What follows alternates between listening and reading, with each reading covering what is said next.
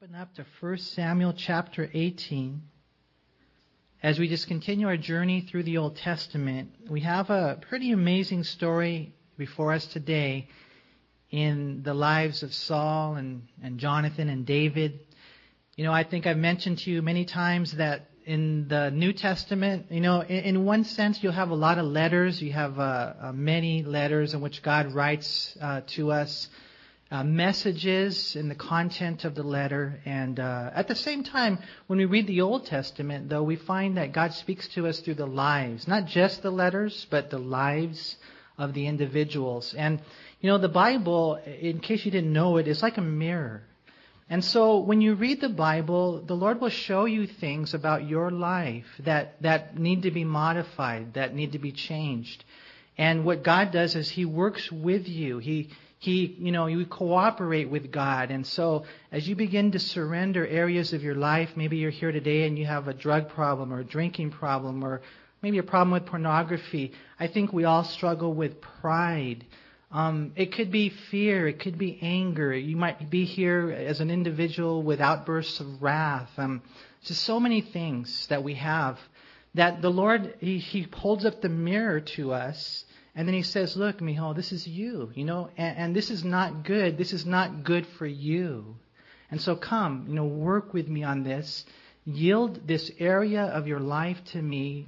Find out what scriptures are pertinent to your problems and then really begin to apply them to your life. And then what you'll find is that you begin to live a life that not only God will bless you, but God will then really begin to bless others through your life. As you become a disciple of Christ, then you can actually disciple others. And so the whole Bible is good for that, even the Old Testament. And here we are in 1 Samuel chapter 18, which I could identify with a lot of these struggles we're going to find today, and even the main one at the end. Because look what it says here in 1 Samuel chapter 18 in verse 1. It said, "Now, when he had finished speaking to Saul, and the he there is David, the soul of Jonathan was knit to the soul of David, and Jonathan loved him as his own soul. Saul took him that day and would not let him go home to his father's house anymore. And then Jonathan and David made a covenant because he loved him as his own soul. And Jonathan took off the robe that was on him and gave it to David with his armor, even to his sword and his bow and his belt." And so, remember last chapter, David slayed Goliath.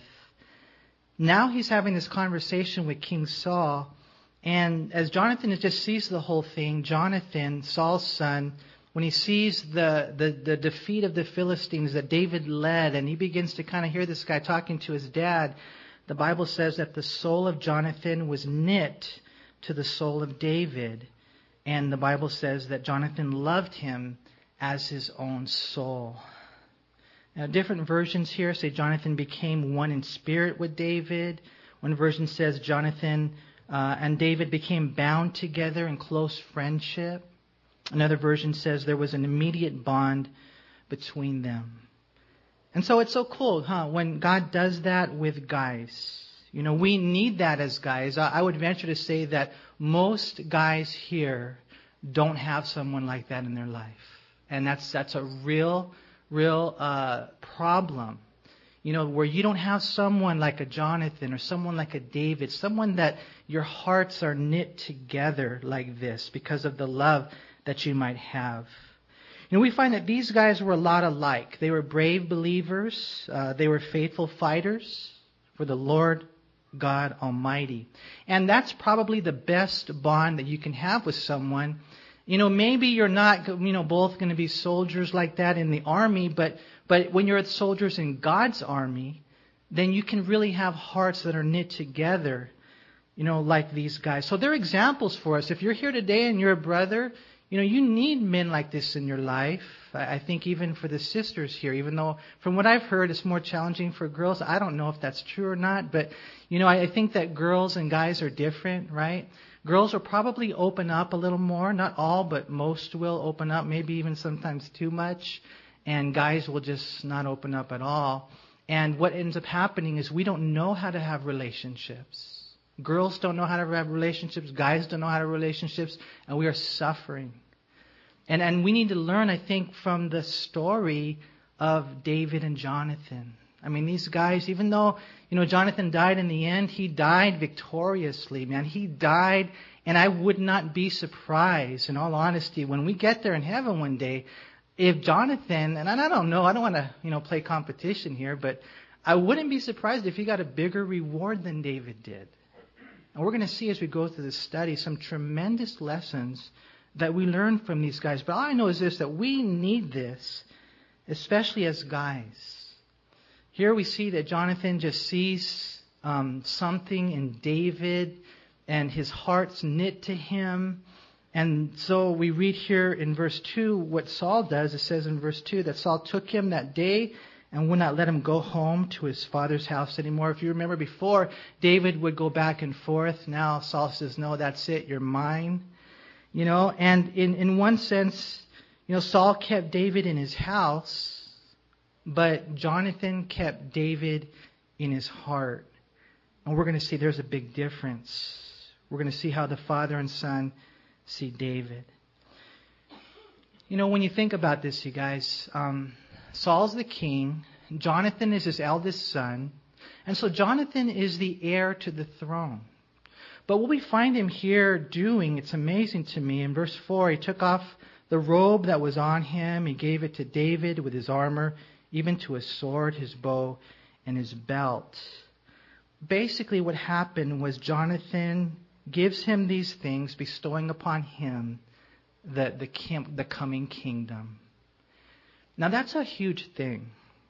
Apparently Jonathan, with an absolutely miraculous and supernatural humility, recognized and acknowledged David as the future king. And so we read in verse 3 that they made a covenant. So they made a covenant undoubtedly to be kind to one another, to be kind to one another's descendants. And Jonathan basically said, you know what? I'd be cool to sit at your right hand, David, because I know one day you're going to be the king. Now, I was reading this and I wasn't sure about this, but as I began to study more and more and looking into more of the history and the archaeology, I found that was the practice. That, as he gave him his armor, he gave him his sword, he gave him his bow, he gave him his robe, he was basically giving him that whole position of the coming kingdom.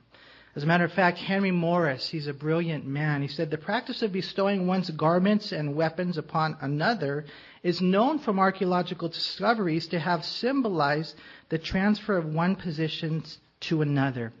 Jonathan evidently knew that God, through Samuel, had chosen David to be the next king over Israel instead of himself. And he gladly accepted this as God's will. Now, to me, this is amazing. I don't know about you guys, but when I read this here, that the heir to the throne, Jonathan, would so easily, so readily, so obediently relinquish that throne to David, it just blows me away. But we keep reading this. And one thing we read over and over again is that David and Jonathan had a relationship in which they loved each other. Notice again, it says right here in verse 1 that Jonathan, the soul of Jonathan, was knit to the soul of David, and Jonathan loved him as his own soul.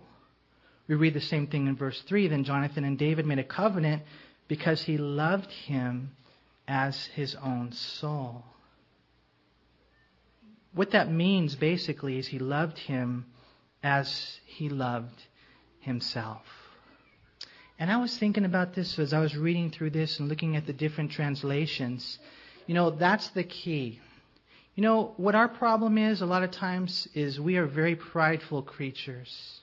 We are a fallen, fellowship to the point that, we don't want to relinquish our position.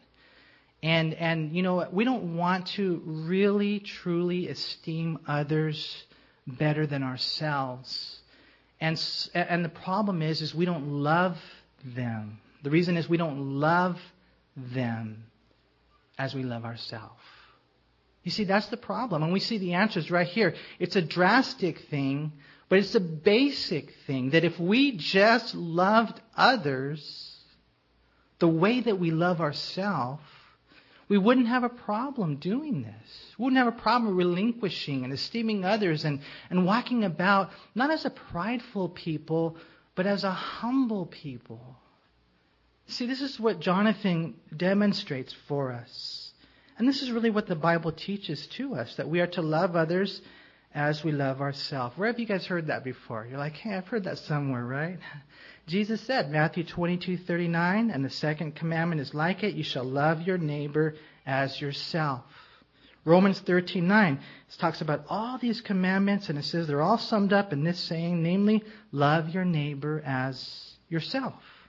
Galatians 5:14, for all the law is fulfilled in one word, even in this, love your neighbor as yourself. And then James, it says the same thing in chapter 2, verse 8. If you really fulfill the royal law according to the Scripture, you shall love your neighbor as yourself. How could Jonathan give up the kingdom?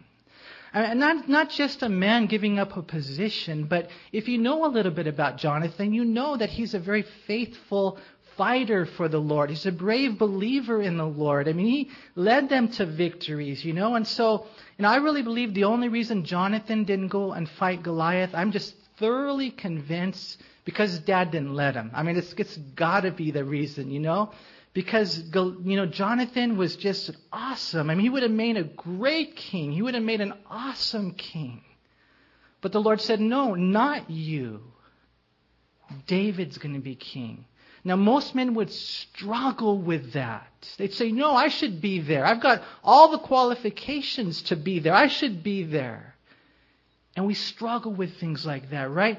But Jonathan says, no problem, because I love him. I love him just like I love myself. One person was asking me, why do you think that the Lord didn't allow Jonathan to be the king? And I really believe that the only reason Jonathan wasn't king is because of his father. It was the failure of his father, right? Saul's disobedience that was then, the kingdom was then torn away from him. It wasn't Jonathan's fault. And so this guy had everything, the heart, the skills, but he was there so readily, so easily, so obediently submitting to the Lord. You see, if only we loved our neighbor as we love ourselves, we'd be able to do some pretty amazing things, you guys. We'd be humble and upright. And it might be considered drastic or classic, but really it's basic.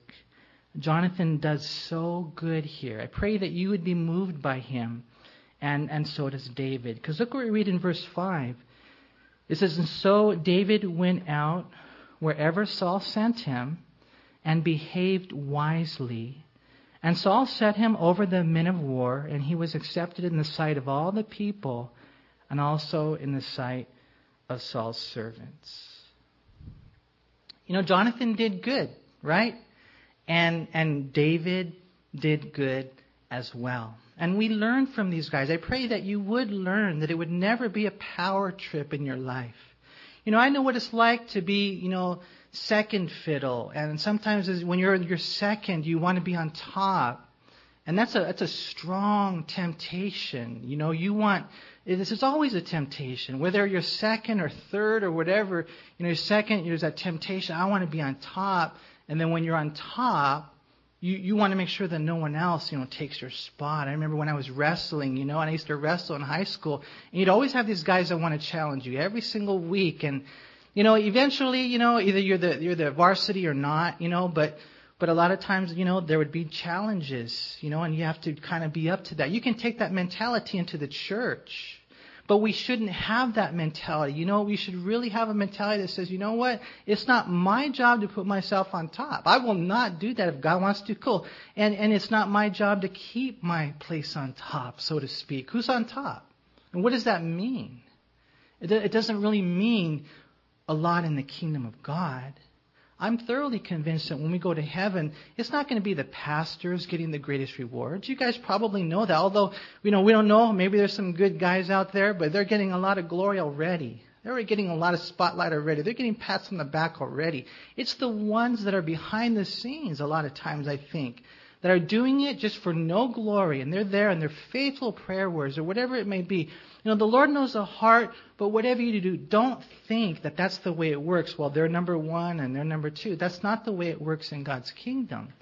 And so we need to learn from Jonathan, and we're going to see even more about this as we study the life of Saul.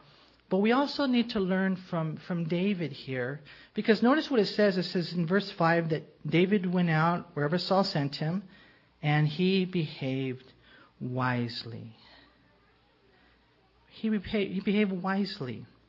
We'll read that same phrase in verse 14. We'll read it again in verse 15. And then even again in verse 30 of this chapter, how David behaved very wisely. And some versions say that they'll take the same Hebrew words and they translate it that David succeeded. David achieved success. And it's pretty interesting. You guys know Warren Wiersbe, right? Because I quote from him a lot, right? His commentary on 1 Samuel, do you know what it's called? It's called Be Successful.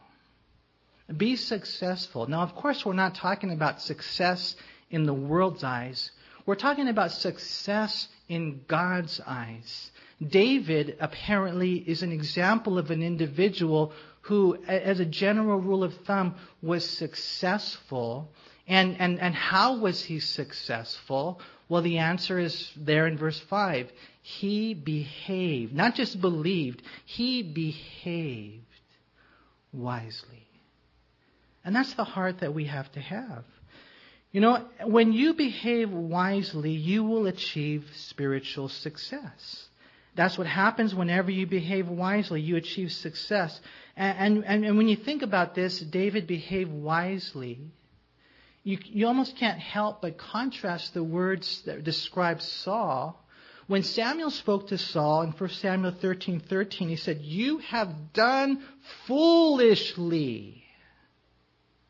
And there's the contrast. Right there, it's not real complicated or sophisticated. The ones that behave wisely succeed, spiritually succeed in life. And the ones that behave foolishly, that do foolishly, will fail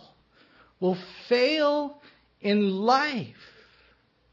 And God just lays it out real clear. Life or death, which one do you want? And that's the contrast we see between David and between Saul. You behave wisely, you find success. You behave foolishly, and you find failure. David behaved wisely, so he rose in rank. Saul then promoted him, it says, over the men of war. And notice it even says there in verse 5 that the people accepted him, even the servants of Saul. And so God was just doing a work in David's life, right? But notice what we read next in verse 6. It says, "Now it happened, as they were coming home, when David was returning from the slaughter of the Philistine, that the women had come out of all the cities of Israel, singing and dancing to meet King Saul, with tambourines, with joy, and with musical instruments. And so the women sang as they danced and said, 'Saul has slain his thousands, and David his 10,000s.' Then Saul was very angry, and the saying displeased him. And he said, 'They have ascribed to David 10,000s, and to me they have ascribed only thousands. Now what more can he have but the kingdom?' And so Saul eyed David from that day forward." Now, of course, this is now a turning point,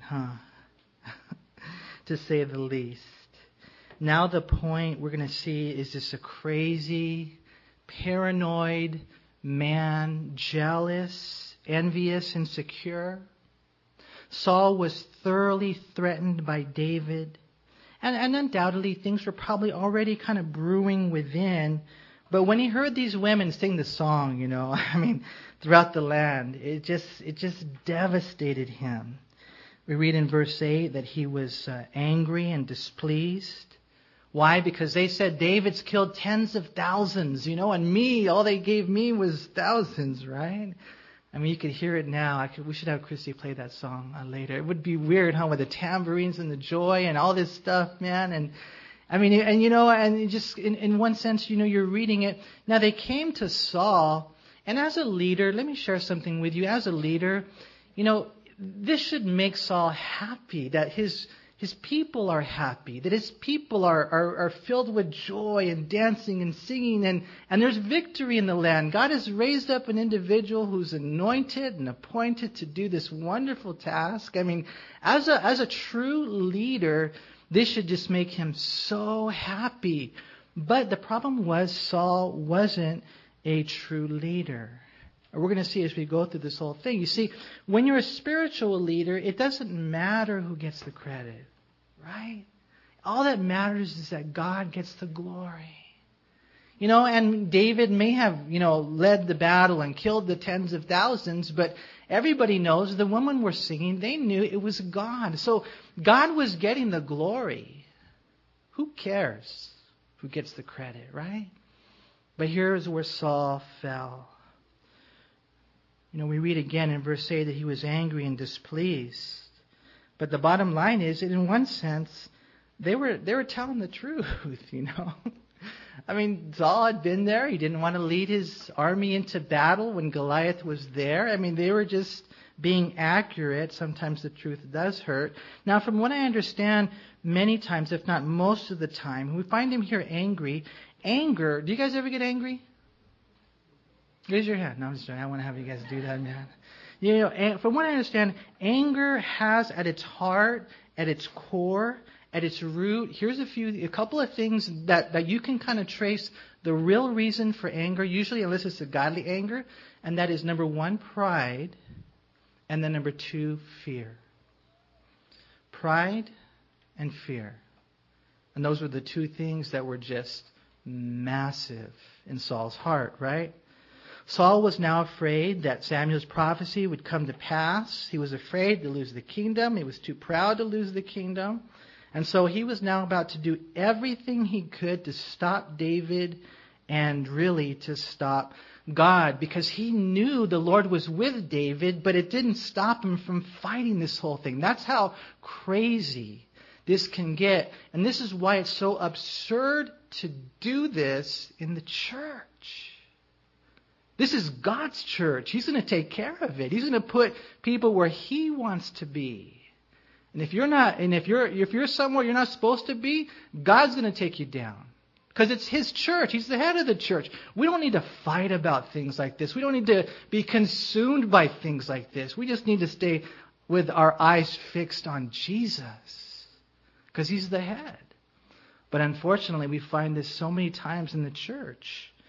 Samuel here had prophesied about this whole thing. In 1 Samuel 15:28, Samuel said to Saul, "The Lord has torn the kingdom of Israel from you today and has given it to a neighbor of yours." Here it is, and this is where it hurts. "Who is better than you?" Oh, that hurts, huh? That hurts. What does that hurt? It hurts our pride, right? But it was true. It was true because of Saul's carnality. It hurts a person's pride big time. And so we read in verse 9 that Saul eyed David from that day forward. Another version says that from that time on, Saul kept a jealous eye on David. Here's something interesting. Warren Wiersbe said, what the women sang didn't seem to affect David. And that's really interesting. Didn't seem to affect David, but their song enraged Saul. Saul's response to David's success was exactly the opposite of John the Baptist when he was told of the success of Jesus. Remember in John chapter 3 when they came to John the Baptist and they said, "Master, I don't get it. Everybody's going to this guy Jesus." What did John the Baptist say? No problem. That's the way it's supposed to be. He must increase. I must decrease. But that wasn't Saul's heart, right? Warren Wiersbe went on to say, envy is a dangerous and insidious enemy, a cancer that slowly eats out our inner life and leads us to say and do terrible things. Proverbs 14:30 rightly calls it the rottenness of the bones. Envy is the pain we feel within when somebody achieves or receives what we think belongs to us. Envy is the sin of successful people who can't stand to see others reach the heights they have reached and eventually replace them. You know, it really is an ugly sin. Solomon wrote about it in Ecclesiastes 4, verse 4. He said, "Again, I saw that for all toil and every skillful work, a man is envied by his neighbor." This is vanity and grasping for the wind. You know, unfortunately, we live in a world that is flowing in a body that's fallen to pride. And that's why Dr. Bob Cook often reminded us that everybody wears a sign. And this is where we are. We wear a sign that says, "Make me feel important." And we shouldn't be wearing that sign. You know, all of us here, I pray we would know that, you know, God loves us the same, that we're equal, that we're all wicked, wretched, unworthy, unable sinners. We're all the same. It's only God who needs to be glorified. And if there is anything good in anyone here, get this straight. It is not them. It is God. God must be glorified. And no man and no woman. You see, but the problem is when we begin to think, well, I'm important and I've got it all together. And the Lord says, no, it's not you. And I never want it to be about you. That's when envy and pride start rearing their ugly head. You know, there's probably a little bit of Saul in us all. And so I want to encourage you all tonight, myself included. I want to just encourage you. And I don't know how it will work in your life. I don't know, what position, you're talking about, you're thinking about, or whatever it is. I don't know, but wherever it is, I want to encourage you to be so careful of envy. One person said, as rust corrupts iron, so envy corrupts man. Another person said, envy is like a disease. It consumes the soul. There's a Jewish proverb that says, happiness vanishes when envy appears. We need to be so careful, right? Why are we like that? I told you guys before, it's been said that the only thing more disturbing than a neighbor with a noisy old car is a friend with a quiet new one, right? But here's the thing, and I really want to challenge you, and I just pray, that we would get beyond this, because one guy said this: a person is truly great when he is not envious of his rival's success. And we as pastors, we can think about the church down the street, and they haven't even been around as long as us, and they're bigger than us, and it could just, in so many ways it can creep its ugly head, when in all reality we should be saying, praise God. Praise God for that. Or they're overseeing this ministry and they haven't even been a Christian as long as I have. And just praise the Lord. It's not about us. It's not about us being the best. And we have to have that heart. If we can get that heart, I love what this quote says. It says, there's a truly great person. I remember reading a quote somewhere where someone said, a man can be used in a mighty way if he doesn't care who gets the credit and only cares that God gets the glory. And that's where we have to be. Bottom line is, there will always be Davids in our lives, new leaders, prominent, gifted, and able to carry the baton, replace us. Praise God for them. And I remember one time someone made a comment, and thankfully, I've heard numerous comments, to be honest with you, me involved in the ministry, about how, this guy in the ministry is such a blessing, and I know the devil will come in and say, well, they're saying they're a blessing, Manny, and you're not a blessing. That's kind of what they're saying, right? And then I taught myself this. I said to them, and I meant it, because I heard good counsel one day a long time ago, and this person told me, surround yourself as a pastor with people who are better than you.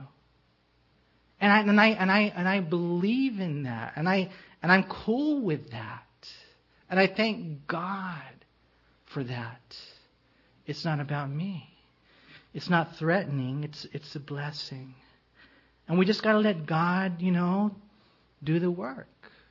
Even in our own hearts, esteeming others better than ourselves, loving our neighbors, truly loving our neighbors as we love ourselves, behaving wisely like David did so that he can then be successful as a follower of God. And at the same time knowing that when you do, oh man, all hell's going to break loose.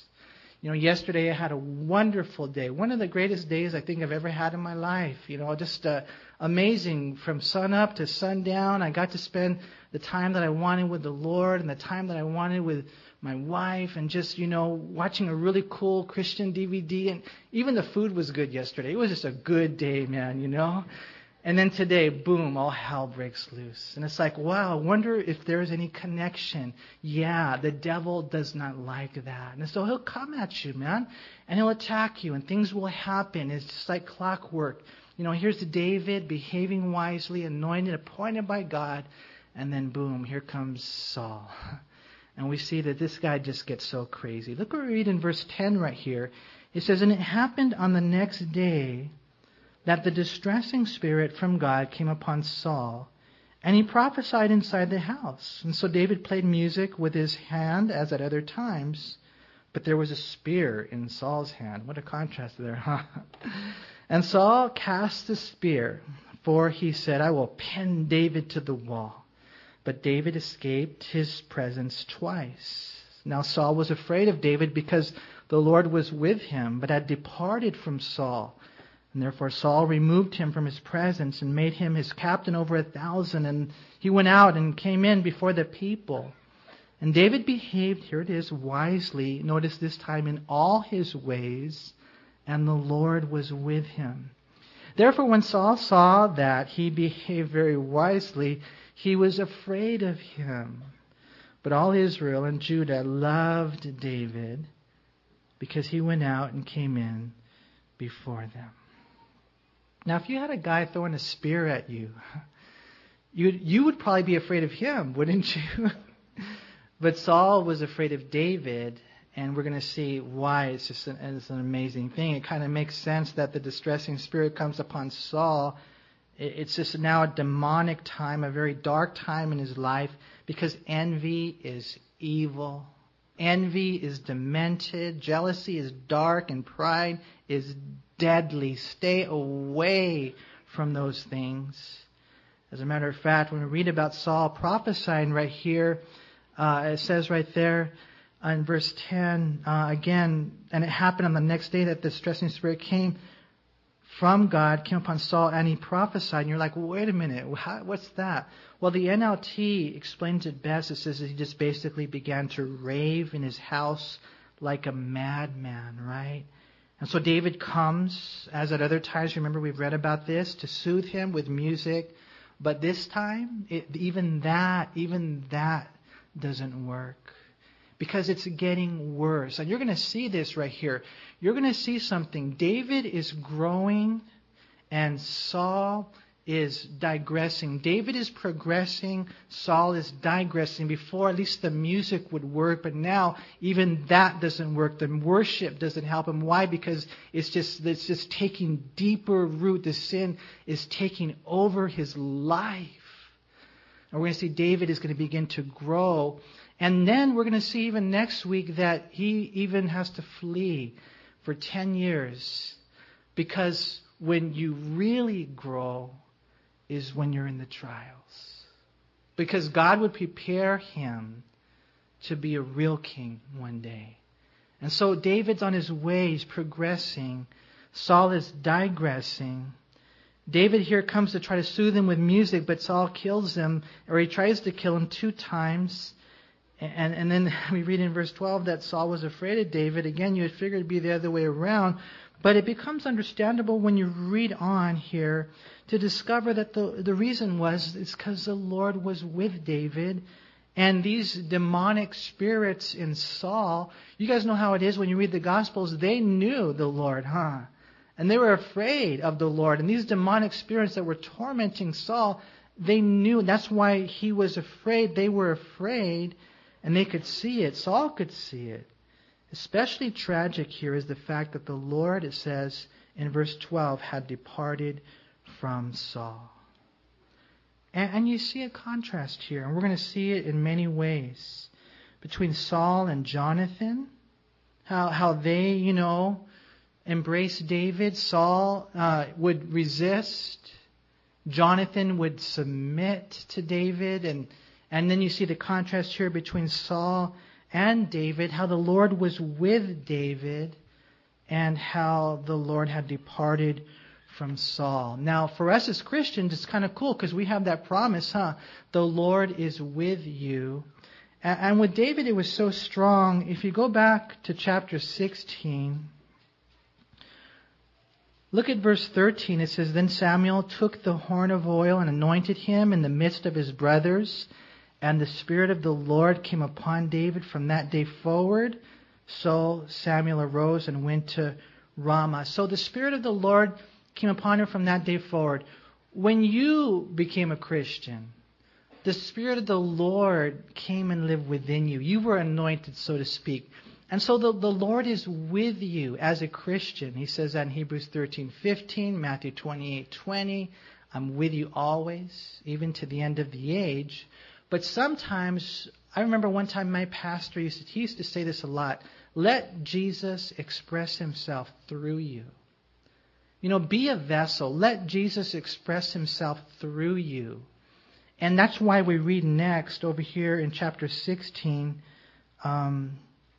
Notice it says in verse 18, Then one of the servants answered and said, Look, I have seen a son of Jesse, the Bethlehemite, who is skillful in playing, a mighty man of valor, a man of war, prudent in speech, and a handsome person.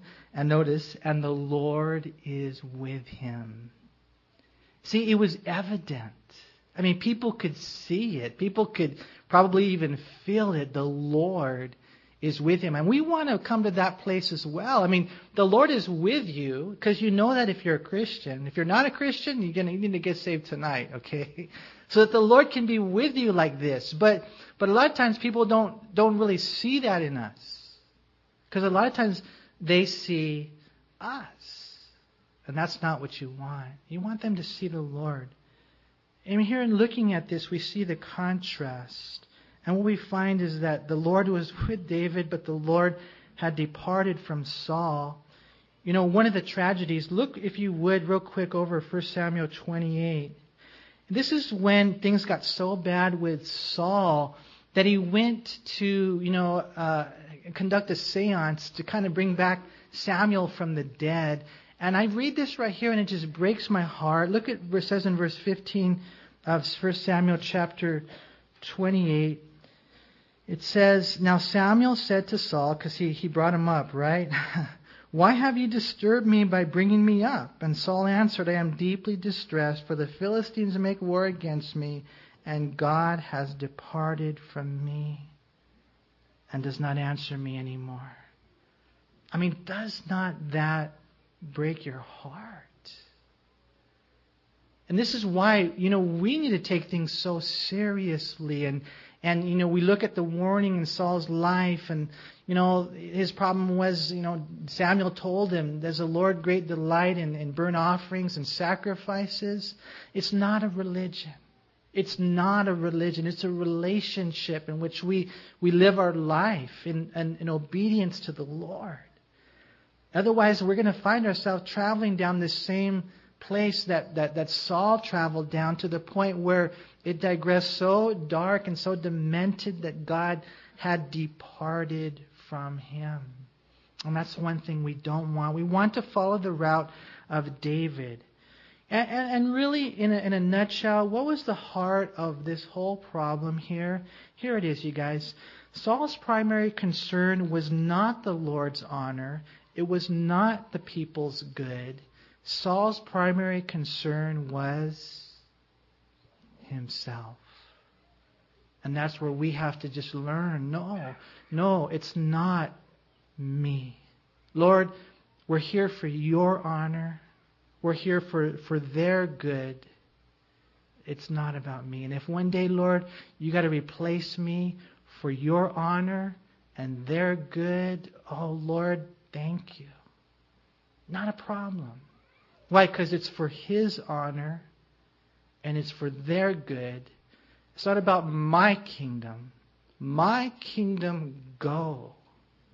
His kingdom come. See, we have to learn that. Saul unfortunately would not learn. And so he tried to get rid of David in verse 13. He sent him off to the battlefield, making him a captain over 1,000. Just hoping that he would die, just die. You ever feel that's about somebody? I hope they would die.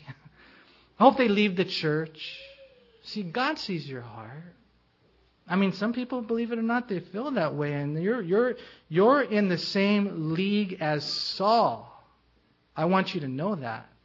Saul's just hoping, man, I'll put him in the army. I hope he dies. Again, we read that David behaved wisely. In verse 14, again, verse 15, in all his ways. So Saul's even more afraid. Now remember, we read back in verse 5 of this chapter that all the people accepted David. But now notice what we read here. It's so cool. It says that all Israel, verse 16, all Israel and Judah what?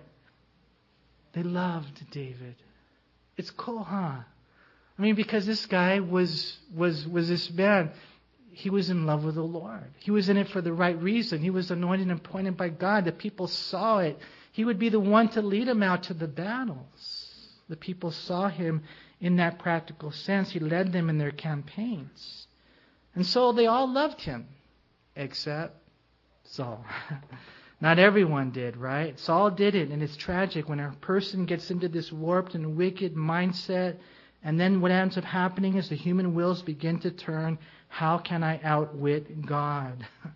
Right? A lot of people live their life. You want to know how they live? They are schemers. Schemers. Right? That's not faith. That's how Saul lived. He was a schemer.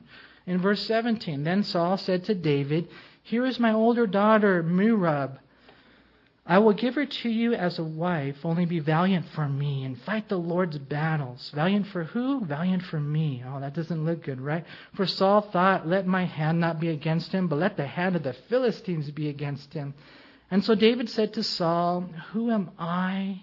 And what is my life or my father's family in Israel, that I should be son-in-law to the king?" But it happened at the time when Merab, Saul's daughter, should have been given to David, that she was given to Adriel, the Meholathite, as wife. And here we see Saul considers giving his daughter to David if he would just fight the Philistines and die, right? He figured, you know what, I won't come against him. I'll allow the Philistines to eventually, I'm sure inevitably he's going to die, right? And David, and this is something that he was supposed to have done, because even when David fought the giant, that was part of the promise. Whoever defeats the giant gets, Saul's daughter. But, he wasn't a man of his word. Another one of his characteristics that were very flawed. But David just doesn't feel worthy to be the king's son-in-law. And you want to know something? Here's what happens a lot. And I think we can identify with this, is that there are times where we say, oh, no, I'm not worthy. And inside we're thinking, you know what, but I am. I am, but I'm just going to say it. Oh, I know what to say. I'm not worthy. And David, when I read it, I think he really meant it. He really meant it. And even though it would have been an honor, he doesn't consider himself honorable. And I really do believe that was genuine. 2 Samuel 7:18 says, "Then King David went in and sat before the Lord, and he said, 'Who am I, O Lord God? And what is my house that you have brought me this far?'" I mean, when it was all said and done, and David had done a lot of amazing things. I mean, when you really look at his life, and even this time when he's on the run with the 400 men in the cave and 600, and just all the things that he did, writing part of the Bible, I mean, just name it. So many things. Yeah, he had his failures, but truly, he just said, "Lord, who am I?" And I think there was a genuine humility about him that God honored, right? And that's something that, we get challenged in. Like, let's just say you are humble, but then God blesses you in a sense and you get successful. A lot of guys don't stay humble. A lot of guys, once that happens, they start to believe the press and things get to their head. And next thing you know, they'll tell you how they did it, and all that kind of stuff. And the Lord, David, he didn't have that heart. He just stayed humble even after it was all said and done. And so we're going to be tested. Proverbs 27:21, it says in the NIV, "The crucible for silver and the furnace for gold, but man is tested by the praise he receives. It's a real interesting phrase. I mean, when people begin to say how good you are or whatever it is, that's when you're tested. And that's really, when you have to check your heart. But here's the thing, okay? Let's just say someone does come up to you and say, man, you are amazing, right? Whatever it is, right? You're amazing, man. You're so gifted and anointed. Holy Spirit's all over you. I can see it. And God's using you in a tremendous way. You know what that should do to you? It should humble you. It really should. Just humble you. Because you should be in tune with who you really are. And we're sinners, unworthy, unable. We've always been that. God has done a work in our life. And if anything, I get embarrassed once in a while. I get embarrassed. I've changed the subject. I don't want to talk about it. I don't believe it. And you're like, well, neither do I. Well, praise God for that, But, that should humble us, you guys, when that happens. And that's what happened, I think, to David. You feel uncomfortable when things like that happen. Warren Wiersbe says if praise humbles us, then God can use us.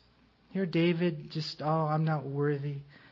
And so Saul says, okay, and he gives her to someone else. And verse 20, it says, now Michal, Saul's daughter, loved David, and they told Saul, and the thing pleased him. And so Saul said, I will give her to him, that she may be a snare to him, and that the hand of the Philistines may be against him. Therefore Saul said to David a second time, you shall be my son-in-law today. And Saul commanded his servants to communicate with David secretly and say, look, the king has delight in you, and all his servants love you. Now therefore become the king's son-in-law. So Saul's servants spoke those words in the hearing of David. And David said, does it seem to you a light thing to be a king's son-in-law, saying, I am a poor and lightly esteemed man? And the servants of Saul told him, saying, in this manner David spoke. And then Saul said, well, thus you shall say to David, the king does not desire any dowry, but 100 foreskins of the Philistines. Remember, they're uncircumcised, right? To take vengeance on the king's enemies. But Saul thought to make David fall by the hand of the Philistines. And so when his servants told David these words, it pleased David well to become the king's son-in-law, because he likes to kill Philistines, right? He fights the Lord's battles, right?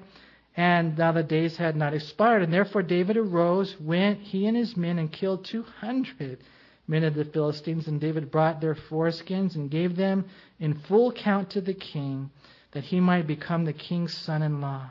And then Saul gave him Michal, his daughter, as a wife. Thus Saul saw and knew that the Lord was with David, and that Michal, Saul's daughter, loved him. And Saul was still more afraid of David. And so Saul became, here's the saddest part right here, Saul became David's enemy continually. Oh man. Doesn't that break your heart? And then the princes of the Philistines, they went out to war, and so it was whenever they went out that David behaved, notice again, more wisely than all the servants of Saul, so that his name became highly esteemed. And so Michal, Saul's daughter, fell in love with David, and they told Saul, and once again his warped, wicked mind began to turn. And Saul said, I'll give her to him, that she may be a snare to him. Now, maybe she was weird, I don't know. But more than likely, it was just, again, the same old thing. I want to get him to fight the Philistines and die there somehow.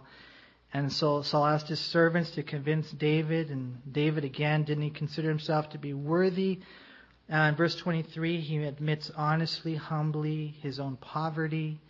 And so what ends up happening is Saul says, okay, well, I'll tell you what, no dowry required, 100 Philistine foreskins, right? Actually wanting David to die. But David once again rises to the occasion and brings back 200 Philistine foreskins, and that he might become the king's son-in-law.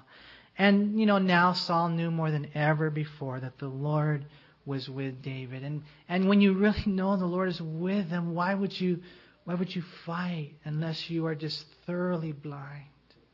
Right? And that's what happened to Saul. His own daughter fell in love with David, and then Saul was even more afraid of him. And so the enemy gets his way. Of course, God would use it, but we read those terrible words there in verse 29 that Saul became David's enemy continually, and what that means for the rest of his life. And that just breaks your heart. 1 Samuel 16:21 says at one time Saul loved David. Now we read that he's his enemy for life. He hates him. He sees him erringly as an enemy, and he just is buried by envy. It won't be long. David will be on the run from Saul. And that's kind of like, well, how does that hurt? Why is that happening? Well, it's just because what we see is that God is going to prepare the king through the tough times. It'll be 10 years of trials and false accusations and full-on injustices. A hard life for 10 years. And the Lord basically says, you're going to run a nation, then you need some preparation. And if you find yourself maybe tonight going through trials or going through whatever those challenges are, whatever those difficulties are, you know what? Embrace them. Stay focused on the Lord. He's preparing you for something great. Again, the title of Wiersbe's commentary on 1 Samuel is to be successful. And that's my prayer, and that's God's desire for all of us here. To be successful as Christians, as God followers. Not rich physically, but rich spiritually, the peace and the joy and the love and just the freedom that He gives us, to be successful. But there's this, deal that we got to cooperate in His grace to behave wisely. Watch what we think. Watch what we say. Watch what we do. Watch the decisions that we make. Live according to His Word. Find out what your problems are. And then, whatever they are, find out what the solution is. It's found in the Bible. And then you really begin to live God's Word out. In the end, and probably one of the most important things about this chapter, and I really could have just done a totally different study, and I think you guys know what it is that David is a picture of Jesus. I mean, down to the core of what this is, although everything I said up to this point is true, I wouldn't be surprised if the main point of this story right here is that David is a picture of Jesus. And what we find is Saul is a picture of the man of the flesh who is just fighting for the right to the throne, fighting for the right to do his own will, who will not allow Jesus Christ to sit on the throne of his life, to really yield that heart to Him. Saul is like that, and he fights him to the very end. If you're here today and you don't allow the Lord to rule over your life, to be the Lord of your life, then one day when you die, you'll end up in hell. In hell. You don't want to go the way of Saul. And even as a Christian, a lot of times they're fighting. Oh, no, I'm going to, and you might say the right things, but you're not doing the right things. And you're not like Jonathan. Jonathan is the type of the disciple, the committed follower, the one who just surrenders to the Lord. Here's my robe. Here's my sword. Here's my bow. Lord, I know I have the freedom to call the own shot. I know I have the freedom to do my own thing. That's something you've given to me. But I relinquish that to you, Lord, and I give it to you. See, that's the picture. And I pray we would all come to Jesus like Jonathan did.